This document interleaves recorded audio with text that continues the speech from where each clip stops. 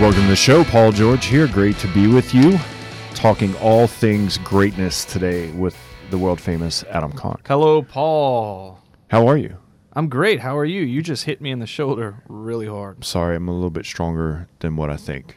No, dude, I enjoyed it. So I got a horrible cold, man. It's like spring, summer cold. Do you ever get one of those? Yeah, and I don't understand it because to me, if I'm having a cold, shouldn't it be cold? But it's when it's warm, I don't know why I have a cold. I can accept the cold in the winter, but it's something about when it gets hot and you get a cold. So if I sound strange, bet you have? What? Allergies, man. Well, I think that's part of it. Yes, it's definitely part of it. So anyway, welcome to the show. Thanks for listening in today. Paul George, we Adam have the Conk. strangest introductions to shows. Yeah, talking all things art of living, man. Yeah. So have you, I need to bring this up. I just need to talk it out. And I thought, what's the best place to talk this out? The radio show. So, yeah. Have you seen this, Adam? What did you say? That is so interesting. Are you for real, though? I am completely and totally for real. So there's so many layers to this, but a few weeks ago, I posted this video on my Twitter, at Paul George II, and on my Facebook page. And it's a video of a promposal. Have you ever heard of a promposal? No, but I can guess what it is. Yeah. So promposals are apparently this thing, which when I was in school was not a thing. Like if you asked someone to prom back in the day, you just went to them and you just said, "Hey, would you like to go to prom with me?" Right. Or wrote it down on a note. Or wrote it on a note or whatever. I don't know. And they either said yes or no. But usually, like if you're a smart guy, like you would get the feelers out ahead of time. Like you send a friend to kind of say, "Hey, you know, if Paul asked you to prom, would you say yes or would you say no?" Mm-hmm. And then when you kind of have like a little clarity on like what their answer will be, then you either ask or don't ask. Yeah. See, I didn't do that. I just asked. You just went right for it. Mm-hmm. Did you ever get turned down? No. Wow. Are you lying to me? No. Now, caveat to that, I had the same girlfriend for like 3 years in high school. Okay, so you obviously knew she was going to say yes. If she said no, I'd be in trouble. So anyway, but today it's kind of funny. It's kind of weird. It's all those things. It's kind of cute. It's kind of not. Or these things called promposals. And it's basically like this really big deal to ask someone to prom, but you do a whole thing. Like make signs or do a skit. Or Really? Yeah. I don't know if it's the advent of phones. I don't know if it's just a cultural thing with young people. Anyway, a promposal happened at my house. My daughter got asked to prom, and I posted this video. It's unbelievable. So, you know, her friend who's asking her to prom gets a horse and friends to dress up. Like a real horse. A real horse. And friends to dress up like in the medieval ages to carry this. And then, you know, so he's asking her, well, his friends are reading this whole speech in like modern, you know, like in old English. So the friend is actually doing the asking. In old English. Not the guy, but his friend is asking for him. Well, he's like doing, hear ye, like, you know, and then, you know, the guy who's asking is like going to pop out and then say, you know, will you go to prom? Well, in the meantime, the horse who's being held by a young lady who's petite, nonetheless, starts bucking, throws the girl down. This is all happening in the scene, not meant to happen. And it's being videoed. And it's being videoed. And then the horse takes off running, runs down the street, runs through the yard, and is off to the races. And they're just watching. This thing got viewed like close to 10,000 times. It's really hysterical. I actually have seen it. Most of the things when you say, have you seen this? I have not. But I saw this video, and it is hysterical. Yes. Because they're just watching. They're like, what do you do? And this horse just takes off. Takes off running. And I wondered, like, whose horse was that? Because I'm sure it wasn't the kids' horses. Mm-hmm. So somebody just lost a horse. Well, they boarded the horse from the girl, their house, and then here's the funny thing is the horse ran all the way home. Like to it its knew how home? to get home. It was like a mile away. Yeah. Good for him or her. Yeah, it's crazy. But I don't know what to think about this whole promposal thing. Yeah, what is it like for you to watch this video? A cultural thing where it's real innocent. I kind of like that all these people are working together. They're kind of friends. They're for each other. It's kind of like this little, you know, friend group and community. I kind of like that. Like they're not like they're having fun. You know, it's innocent. Like it's just they're not although they have a phone, they're filming it. Like, they're not asking each other on their phone. Like, they're real human about it. So there's a lot of, like, human element. There's some humor. I'd much rather, a guy ask my daughter to prom face-to-face than, like, through a letter or through a text message or a direct message on Instagram or whatever the case may be. So it's just weird to me. Nice. But it's fun. So if we wanted to find this video, because we just talked about it, and it is hilarious and Yes. worth watching, how would we actually find it? You could probably scroll down my Facebook page. All right. It's on there. So look for Paul George. Yeah, I literally had people text me, and they had a watch party. Like, they brought people over from their neighborhood, and they put it on the TV, and, like, everybody, you got to watch this. This is hysterical. It is hysterical. So anyway. Well, did she go to with the guy to prom or what? Yeah, they went. They're good friends. Okay. Yeah. So that didn't ruin it. No, she was a great sport about it. But I could see, like, in her mind, she's like, what is going on right now? This is all not supposed to happen this way. So, I mean, the little girl gets thrown down on the ground and everything, like holding this horse. It's hysterical. No one got hurt. Everyone's fine. And here we are today. Yeah. I wonder, though, sometimes, because funny YouTube videos or Facebook videos, we all enjoy them. Right. But I don't know. The advent of that, and some people literally spend hours just watching videos like that. I guess like we used to watch TV, so maybe it's not any different, but I don't know. Well, here's the deal. They didn't post the video. Oh. I did. Yeah. Like, I just couldn't help it. Mm-hmm. Like, I was like, this cannot happen in my backyard, and people not know what just happened. So they just, I guess, wanted to have memories of it. You got to post that video. Yeah.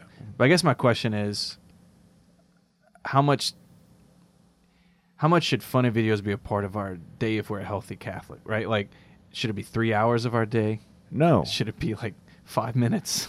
Yeah, I mean, because this is a silly question, but it's actually a thing. No, it is a thing. I don't really know. I think we have to have really healthy boundaries when it comes to phone and technology, because it can really eat up our time. Yeah. And our mind and our heart and our soul. Like, it can just carve into every area of our life. And so, yeah, when it's fun or it's engaging or whatever, we're using the tool for good.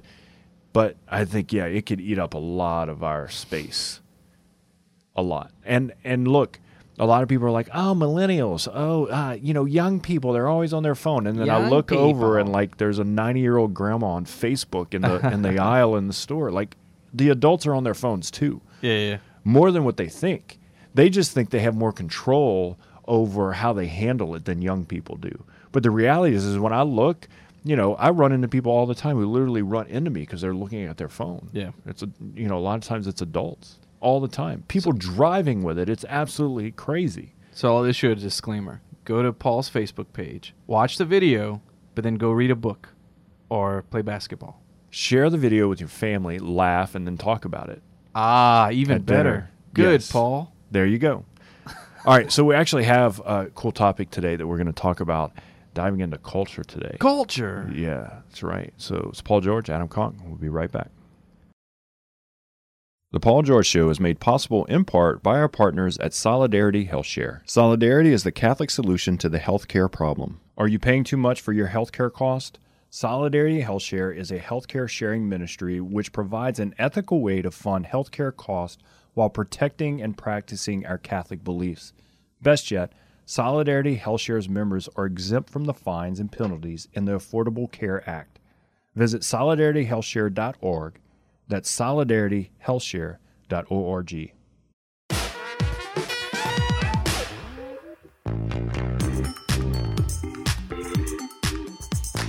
Welcome back to the show. Paul George, Adam Conk here. Great to be with you. That was an interesting first segment. Yeah. But it leads perfectly into our discussion today. No accident. No accident. So there's this big deal going around, right? Mm-hmm. So if you listen to the podcast, maybe this happened, a few weeks ago. But the big debate, and it's all over. There's people on both ends of the spectrum. Is this thing called the Met Gala that happened in New York. And the Met Gala is, it's at the Met Museum, which it has an amazing exhibits there, right? And so every year they do this Met Gala where people dress in theme. Now, not just people, like celebrities. It's like the Grammys for fashion and art, okay, in New York. Good analogy. Yeah. So it's pretty cool, especially in particular if you're into culture and art. And so this year they had a sort of a Catholic theme, basically. And they actually had a display there of Catholic art and culture and fashion, which if you look in the history of the church, pretty fascinating stuff, right? Yeah, it was 2,000 years. It's a long time. Yeah, and not only that, I mean, you look at, things that bishops and cardinals and popes wear, and I mean, like this, some of it's like really layered fashion, right? And, John Paul II had, handmade Italian pope shoes. I mean, maybe they're given to him, maybe he bought them. I don't know what they cost. I don't know. But like fashion, in a lot of sense, has been a part of the church and the culture, and people look at it.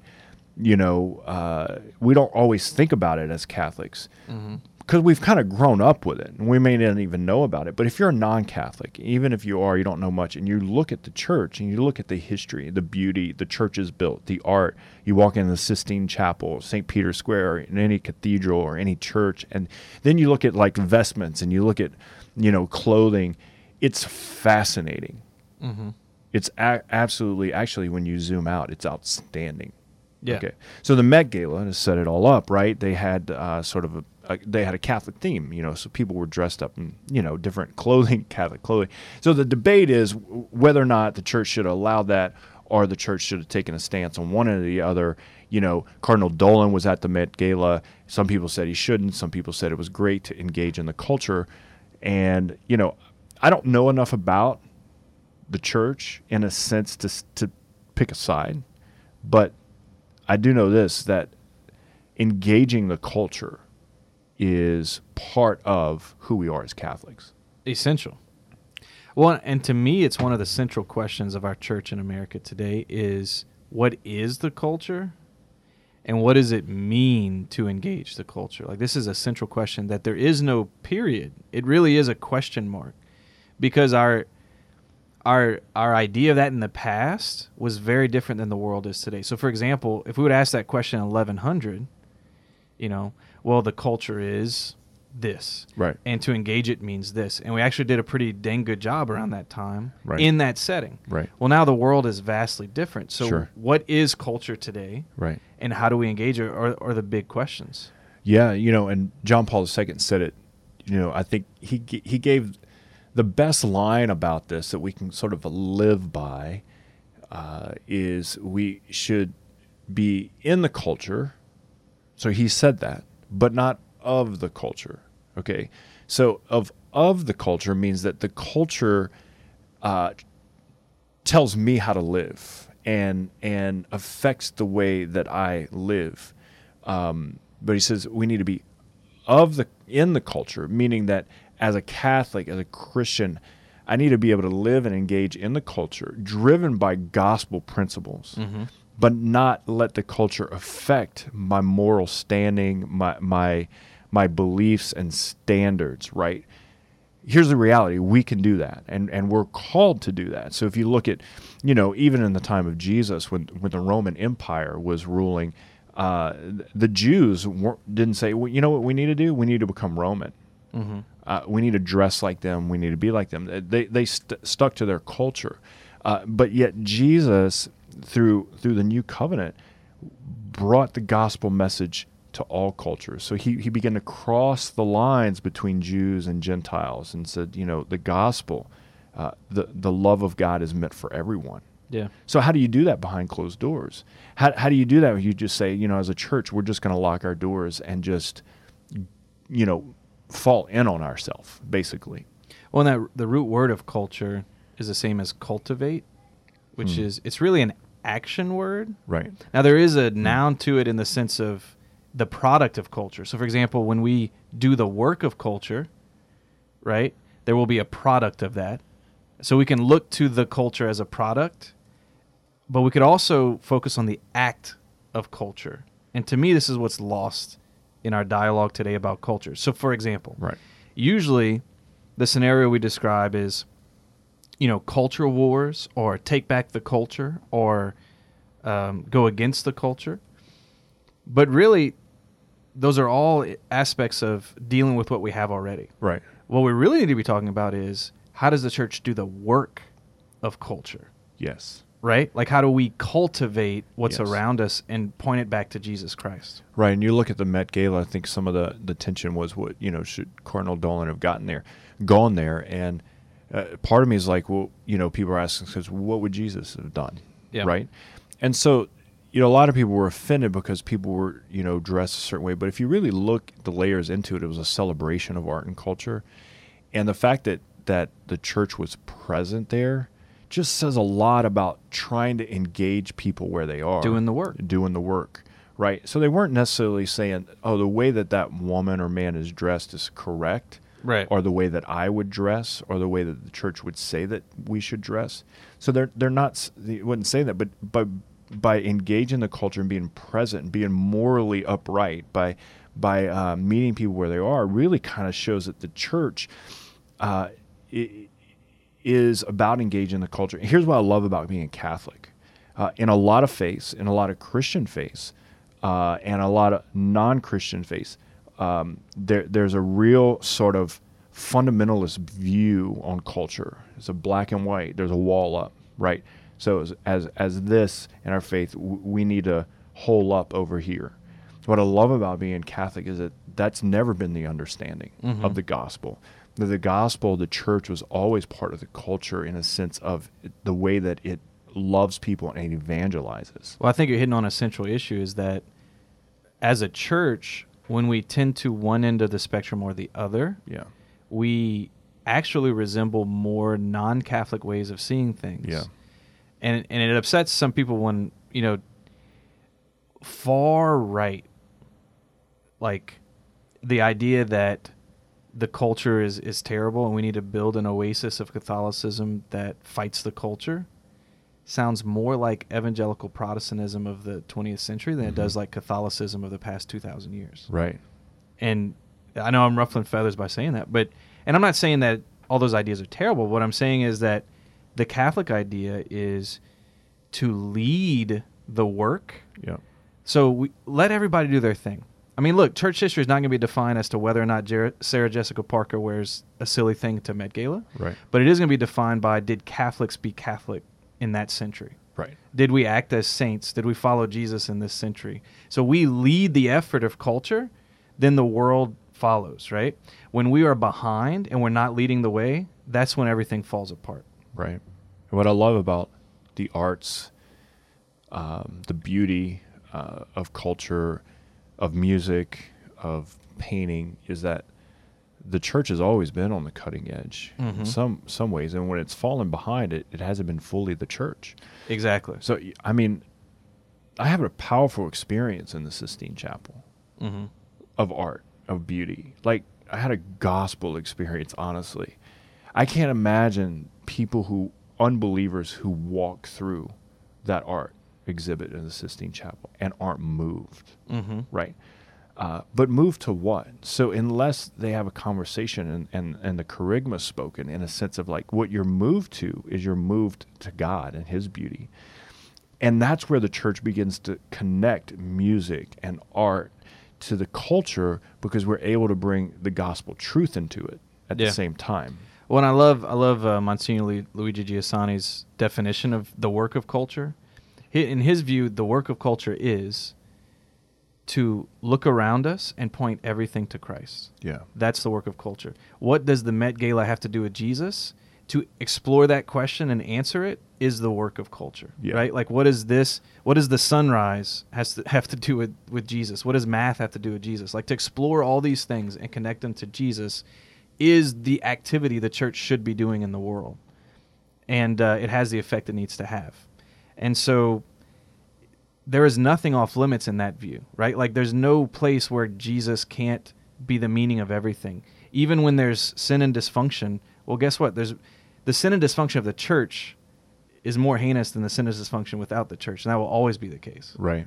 Right? Like, however offensive somebody's dress is, it's more offensive to God what goes behind, goes on in the church behind closed doors a lot of times. Yeah. Right? Like, Yeah. or in my own life. No, like when I absolutely. offend God in my sin, that's more offensive than when someone outside the church, not all the time, but you get what I'm saying. Yep. And I think oftentimes the question is, okay, then for us as Christians, as Catholics, people who are trying to follow Christ, right? How do we really engage the culture and not let it affect us to the point where it leads us into sin, it leads us into separation from the church, and how do we, where are limits? Like, where's the line? And I think oftentimes people don't know, so it's like, well, I'm going to go to this party and drink. It's okay to drink, have a couple of beers, but what are you doing? You're engaging the culture, but do you have meaning there? Like, is there, what's God doing in your life there? How are you representing still the church and the gospel, right? Like, so, well, you're going to overstep your boundaries, you're going to overdrink, or, you're listening to music, but then that music's just leading to worse music. Like you got to have an ability to discern where that line is. And that's why the work of culture is best done by mature disciples. Right. Because without that discernment, then we end up looking no different than anybody else, just maybe with a Catholic twist. Right? But this is the church's gift to the world. Because think about this. Where did the even idea of a full-time musician or full-time artist come from? When the church started employing people to paint the Sistine Chapel or to build the cathedrals, right? Like, we invented investing in culture to that degree. Right. But the problem is we stopped investing in that degree. Like, in other words, if we want to hire full-time Catholic artists now, it's much harder. We've built a church culture where if you're an artist and a Catholic, to be a full-time Catholic artist, you have to enter the world's way of doing things. Like, you can't exist within the church that way, so you have to do it outside the church, whether you're a musician or a painter or a filmmaker, right? Like, so I think that's one of the challenges before is how do we create a church environment where we actually employ people full-time again to become mature disciples and engage the culture? Yeah, and this topic is not something we're just talking about. There's a Facebook page called Catholic Creatives that's trying to just pull creative types together to support each other. And whether those people are creating the arts, music, art, video, film, within the church or outside the church, right? What they're trying to do is support each other in the work of evangelization, no matter what platform God is calling people to. So important. There are people in the secular media industry who need to live the gospel just as much as people who are in the religious media industry. And there has to be a support with one another, because at the end of the day, what engages culture is beautiful art, not bad art. Right. Beautiful film, not bad film. Beautiful music, not bad music. And when we can create the beautiful stuff, that actually shares the good news of Jesus, of the church, of the gospel, of God in a way that we can't always vocalize. Well, I mean, look, the sacraments of the church, there are signs in which God gives grace and changes hearts and changes lives, right? Baptism, confirmation, communion. Well, the product of Catholic culture or Christian culture, the product of the work of culture is little signs throughout the world where God can actually use them, little sacraments, if you will, right? Lowercase s or whatever. But these little moments where people can actually encounter God and His grace in a way that directs them to Him and could change lives and move hearts. And this is not a if, this has happened for 2,000 years. Right. But you're right. If it's not the best we can do, then it's not a true sign of it's not a true sign of God, right? If it's not beautiful, well, God's beautiful. Right. So we can look, there's so many people doing great things in cultural engagement. But what I'd hate to see is that because of things like this or situations, we just retreat from the culture or try to form our own little Catholic world over here while you all go do something. Yep. Like that's not going to work. That's not the work of culture. No, it's not going to work. And it was part of my mission of writing this book, Rethink Happiness, is meeting people in the question that they're asking, like the human experience. Instead of what we often do is, well, let me just open up the vault of theology and cram it down your throat. What I wanted to do is start with the question that people are asking in their very DNA and their heart. And let's start there, because Pope Benedict is one of the great theologians of our time. Said, conversion starts with just asking the question, am I happy? Yeah. Well, if he's saying that and we're ignoring that and we're just saying, well, let's just open the vault of theology, of all these, and let me just shove it down people's throat and they're going to have a conversion. Yeah, maybe. But what if we just started with the human experience? Yeah. And started there. Well, he's also an expert on culture. And he's talked a lot about the importance of beauty, everything we we're just talking about. Yep. But that idea, I think, is so key because spreading the gospel is a work. And there's an art to it. And it's not our work. We have a part to play, but it's God's work. It's the Holy Spirit's work. And so when you work with what God has already done in a human heart, the questions that matter to them, then you can cultivate the type of relationship with Jesus that person needs and that God's calling them to. But when we're not paying attention to that, it's not the work of me bringing you to Jesus. It's the work of Jesus bringing you to Jesus. I'm just helping, right? Right. And I think the culture is the same exact thing. Like when we're faithful to what God's called us to do in the world, whether it's art or academics or plumbing or like whatever God's called us to do out there, right, outside the church walls, if we're faithful to it, God's actually going to lead people to himself through us in ways we don't know. And maybe that's exactly what Cardinal Dolan was doing there at the Met. He was doing exactly what Jesus told him. I don't know. Neither do I. But I do know that it made a big impact. People are talking about it. And it's not often that in the mainstream media and in the Catholic world, people are talking about, the same thing. Same thing. And so that's when the gospel, intersects with the culture. So anyway, great discussion. It's the Paul George Show. We'll be right back. The Paul George Show is made possible in part by our partners at Solidarity HealthShare. Solidarity is the Catholic solution to the healthcare problem. Are you paying too much for your healthcare cost? Solidarity HealthShare is a healthcare sharing ministry which provides an ethical way to fund healthcare costs while protecting and practicing our Catholic beliefs. Best yet, Solidarity HealthShare's members are exempt from the fines and penalties in the Affordable Care Act. Visit solidarityhealthshare.org. That's solidarityhealthshare.org.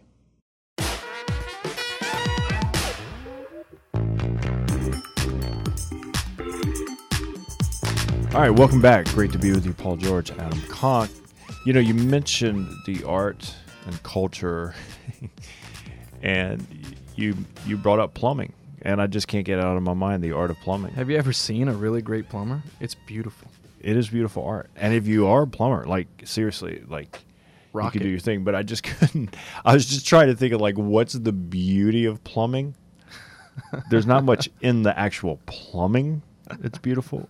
But the art of the work. There you go. Craftsmanship. The craftsmanship is definitely beautiful. Absolutely. So anyway, I couldn't get that out of my mind. So, 6-pack of questions. Question number 1. So we talked about fashion today and church fashion. Yes. Can I say a quick story? Yeah. You're going to ask the question first. No, you go for it. So I did a conference at the University of Notre Dame, and I was there all week. And so in between sessions, I didn't have anything to do. There was like this back door into like this church, and it went into like underground the church. I guess I kind of broke into like a vault. Whoa. And there was an archive of all this history of like Pope and Cardinal like artifacts, clothing, and miters and shoes. And dude, I didn't tell anybody, but like I spent like hours down there like looking at this stuff. And I was bummed that they didn't tell us about it, but like I discovered it. No kidding. And then I ended up telling a couple of people and giving them a tour back in the vault. Sounds like the beginning of an Indiana Jones movie or something. Yeah. But I do think oftentimes, honestly, when it comes to like art and culture, we have such an American view. Like our history is like 200 some years old, right? So we look at a building or we look at art, and like we just have such a very narrow view. You go to Europe and it's like 1,000-year-old stuff that you're looking at. And I oftentimes think that Europeans have such a better view on art and history. And the church has always had a worldview about that because it goes back for so long. You know, so when it thinks about art and culture, it doesn't think about it through our lenses of Americans. And I think that's how we need to be challenged as Catholics. So we have more of a universal, view of the church than we do a very sort of, through our own lenses and experience of our American Catholicism. America. Okay, back to your question. Question number 1. Okay. So we talked about church fashion. What was the church fashion piece or accessory that you purchased in your life or you rocked for a little while that you kind of regret? So, for example, maybe you had a medal that you wore for a while, or a cool T-shirt, or a... Not only regret... Well, I wore a scapular for a while when I played sports, and they get sweat in them. They will ruin your life. Yep. The sweaty scapular. But the thing that I regret the most is the sort of trying to be trendy Catholic T-shirts. Like, I don't know, something weird. Like I'm with Jesus, or... Yeah, or like Jesus is my Dr. Pepper or something, and it has a Dr. Was Pepper. that real? I don't know. It's just kind of like people just make up this stuff. You just create a new merchandise item for yourself. So I just can't deal with things like that. But I know that probably as a high school student or whatever, I was forced to wear one of those T-shirts, and I regret it. That is something. Yeah. Question number 2. So we mentioned the Metropolitan having this art display, and you mentioned having a great experience at the Sistine Chapel. I did. I want you to tell me about this. That's question number 2. Tell me about your experience. Well, I come from a small town in America. And, you're really not taught beauty and art much. Like, it's just not a part of things. And like I said, like, our history is not huge, right? And our view of even beauty in churches are only, maybe, you have a church that's 100 years old. You get the privilege to see. So as a young person, I really didn't experience. And then, not having the internet or things, like anything that I saw with art was just in a book, So when I walked into St. Peter's and then got the tour of the Sistine Chapel, like, I just stayed. Like, I literally just could not stop just sitting and staring and looking, because there's so many layers and elements. And really, I mean, the depictions of the Old Testament, New Testament, everything connected, and you can kind of, but the art and the beauty, I just got lost in it. And I think when you see real beauty, you get lost in it. Just like creation. Creation's beautiful. God created something so beautiful. We can have this moving experience. We can get lost in creation. The beauty of art is the same way. Music. Right on. As well. All right, question number 3. What is the piece of art that you have produced that you are most proud of? Well, I'm not really an artist, man. But I do appreciate people who can do artsy things, draw, paint, sing, do music. Like, I really do have an appreciation for people. And I think one of the things that I love is appreciating people who can do something that I can't. Like, I really do love that about. But you must have some creation thing you've produced in your life. Well, kids. No. Art. That's... Come on. I know it's an art to raise kids. But I mean, even if you have to think back to high school or junior high, like, I drew this. No, I literally in 6th grade had to do a Mother's Day art project where they put your art piece on a plate, and then they made the plate, like in an oven or something. And I got my friend to draw the picture. Like, I literally could not draw something good enough to put on a plate. So you had a friend draw your Mother's Day gift? Yes. I don't know where that friend is, but thanks, Casey. I remember his first name. So I would say, honestly, like my book, if I can translate maybe art into something that I can do, is I'm really proud of the project. Yeah. It is in an art, and I'm not, So anyway, your book, Rethink Happiness, which is awesome. Thanks, man. I know. I saw you had a copy. I keep it on my desk. So right on. So there it is. All right. Question number 4. So we talked a little bit about engaging the culture, and it's kind of a interesting topic because, when it comes to theology, mostly basic theology, at least like catechism, it's a point of agreement for Catholics, faith, right?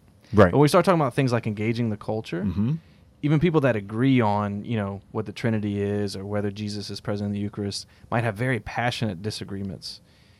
What's been your experience of kind of navigating those waters as far as like how to discuss topics with people that could be not controversial, that's the wrong word, but like polarizing? Yes. And what's a prudence in that? Well, we got to learn to dialogue with people. I mean, I think that's the art that we've lost. Like here's where we come into it. I have a stance on something and I want to get my stance across. And I don't really care about what you think because I'm right. If you go into anything like that, then there's no dialogue that happens. Real dialogue, there can be conversion in dialogue. So the more you dialogue about something, the more someone begins to have a conversion. They begin to think differently about what they were thinking, right?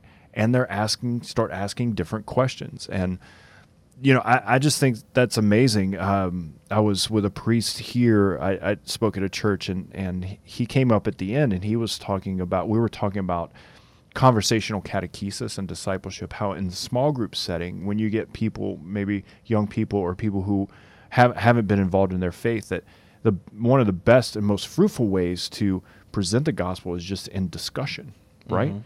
In dialogue. And he's saying that there were a couple of philosophers that actually taught a class, and they were Catholic philosophers, and they would just simply have dialogue in the class. It was on a college campus. And it was during the 60s and 70s of like the hippie, philosophies and stuff. And he was saying that many people in that class had conversions to the faith simply through the dialogue, So the philosopher is like, hey, I'm right. I'm just going to give you the information and you need to believe what I believe. No, I want to engage you where you are in the discussion, meet you there, and let's just dialogue about that. That's what because Jesus did, truth right? always rises to the top. Always. Yeah. So if you're dialoguing and you believe and you're presenting the truth, it's always going to rise to the top. You don't even have to argue it. Yeah. All right, question number 5. So our topic for today, or what started our topic, which was the Met Gala, is just one example of many of the items that might show up in like Catholic blogs or Catholic opinions or whatever. And a lot of the bloggers or people with strong opinions in the Catholic world are getting a lot of followers and that kind of thing. So my question for you, number 5, is what's the art of appreciating people's opinion on things when they comment, but also not, I don't know. Like, is there something to avoid in like just taking whatever opinion somebody says? Like, how do we actually process all this information and these opinions well? Yeah, that's good, because I think, we might just pick a certain side because we read a good article and we're like, oh, well, they think that, so I'm going to think that. And I would say try to think for yourself, like research both sides. And I remember like in our own home, we were talking about the Met Gala, teenagers, and, it was a good discussion. And, when it immediately came out, there was a couple of people who took one side. They were just mad about it. But as more stuff came out and more dialogue began to happen, you saw the conversation in our home change. Oh, it's not what I thought. Oh, I'm beginning to, and so I think like we got to dive a little bit deeper. We got to think for ourselves. We can certainly understand when someone has an opinion, but they're able to have an intellectual thought about it and really explain it in a way that's good. So if you pick a side, I say if you pick a side, you got to be able to back it up, not just be like, well, this is just what I think. So. Cool. All right, question number 6. You. So a lot of us listening this morning might think, man, I haven't been to an art gallery in ever, right? I don't even know how to read. No, but we might actually feel a little insecure about our own cultural engagement or cultural awareness. Right. So give me a top do and don't if that's us. Like, okay, I want to become a more culturally aware Catholic. Yeah. Top do, top don't. I don't know. That's so interesting of a question, because you're probably more of a creative art musician, obviously, than I am. Like, so you're going to think of it differently. I think, the greatest art is when I wake up in the morning and look outside. Like, the art of what God created is so amazing. But I think beginning to appreciate the art of what God can do through people and create. One of the things that's changed my view is, studying a little bit of art history of the church too, and just seeing like how fascinating and beautiful it is. So maybe for someone who's listening, they've just never even thought about it. But talk about a vault of beauty. Like, just begin to unpack that. And it's just going to give you such a different side of the church, maybe that you just never seen. So there's beauty in our teachings. There's beauty in our theology. There's beauty in Mass. There's beauty in everything. But there's also a lot of beauty of the church that we've never really discovered, and maybe just take some time to do that. Sweet. So that's a top do. What's a top don't? The top don't, I think the top don't is to assume that art only has its place outside of the church. And I think oftentimes, we just, I was on the Teresa Tomeo show, and she was asking me sort of this question about, what do you think the biggest struggle is for many people of following Jesus? And I said, I think oftentimes we have one foot in and one foot out. So we one foot in the church and the other foot in the culture, and we don't blend the two together oftentimes, which we talked about earlier in the show. So the top don't is just don't assume that the church doesn't play a role in presenting such beauty to the culture, and don't assume that you don't play a role in bringing the gospel to the culture, because you do. Wow, I feel so cultured after this show. You're crazy. Anyway, I'm gonna go eat some yogurt. Right. You get it? Culture. I don't even think you're funny anymore. All right. So anyway, great show. Thanks so much, Adam. It's the Paul George Show, The Art of Living. You can find the book Rethink Happiness on Amazon, Ave Maria Press. Just type it in. It's great. Read. You can hand it to people. It's a good book about encountering God and conversion. You can find the show on paulgeorge.la, discovertheartofliving.com. Adam, you're the best, and you have taught me so much. I think we should keep doing this. Bye.